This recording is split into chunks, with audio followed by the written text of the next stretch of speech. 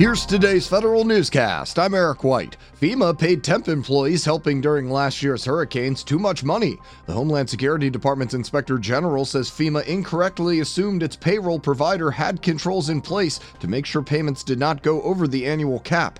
Another issue is it has no way of determining the Fair Labor Standards Act status of FEMA employees during disaster deployments. DHS will give vendors and other cyber stakeholders a look into its strategy around cybersecurity for the next year. Its Office of Cybersecurity and Communications will hold an Industry Day on August 16th in Arlington, Virginia, to provide updates around priorities including cloud migration and the Continuous Diagnostics and Mitigation Program and acquisition strategies.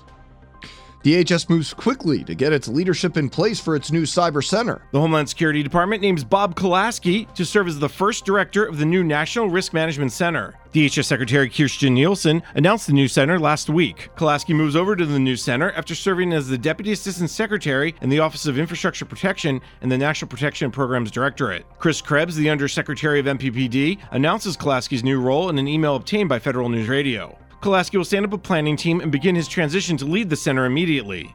I'm Jason Miller. As the Census Bureau gears up for the first ever internet-driven population count, its chief information officer looks to tighten up its cybersecurity. Census CIO Kevin Smith says he's partnering with DHS and the intelligence community to monitor for advanced threats. Former government cyber experts have expressed concerns to the Bureau. Smith says Census has educated its employees about insider threats, including phishing emails. The Merit Systems Protection Board approves the firing of a Postal Service employee who violated the Hatch Act by running for 2 political offices. The Office of Special Counsel filed a complaint last March after learning a mail clerk had launched the campaigns for office in 2017. OSC warned her about the violation, but she continued to campaign and even won her election.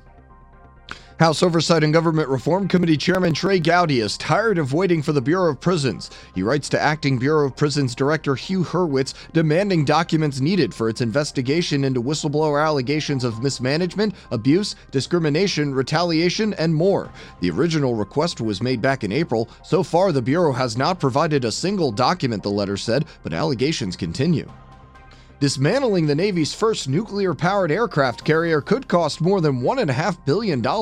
Federal News Radio's Jared Serbu has more. The Navy retired the USS Enterprise in 2012 after more than 50 years of sea service, but still isn't sure how to dispose of the vessel in a safe and cost-effective way. A new report by the Government Accountability Office says the Navy may be able to lower the cost of dismantling the vessel, including dealing with its 8 nuclear reactors, by outsourcing the project to commercial industry.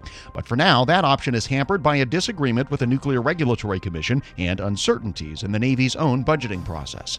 Jared Serbu, Federal News Radio. And from the Department of Not This Again, the Federal Trade Commission issues warnings about new federal government impersonator schemes. Bad actors are calling, texting, and emailing unsuspecting citizens saying they are from the U.S. Marshal Service or IRS and threatening action. The FTC warns against sending any money or giving any personal information over the phone, by email, or by text. The Commission also runs a website where you can file a report.